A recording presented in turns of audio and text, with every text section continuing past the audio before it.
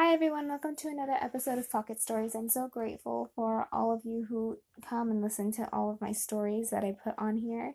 And if you're a new listener, I'm really thankful that you came to check my podcast out. I recommend listening to the other stories on here too because they all connect. So anyways, this story is called Finding the Magic. I really hope that you like it. When I breathe, there's a pull in my chest that wants me to hold all the air I have inside of me. I try to ignore it when I can, but there's times when I find myself holding my breath without even knowing. What am I waiting for? What am I scared of? It scares me that I don't know. And there's a heaviness in me when I inhale, like the air I'm letting in is sand filling up my lungs. Sometimes I wake up before the sunrise and I write this all down.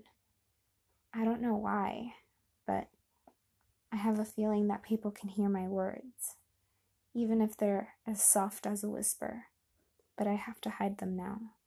Writing has been forbidden because its magic is too powerful.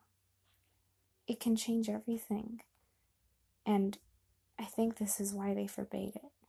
It scares that scares them.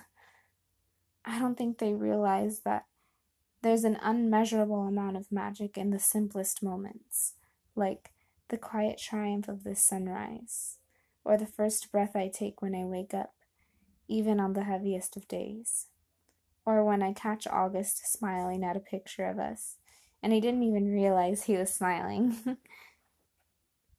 But I think the ability to look back and see how far I've come, and not be afraid to turn my eyes to the future, that there can never be enough magic in that.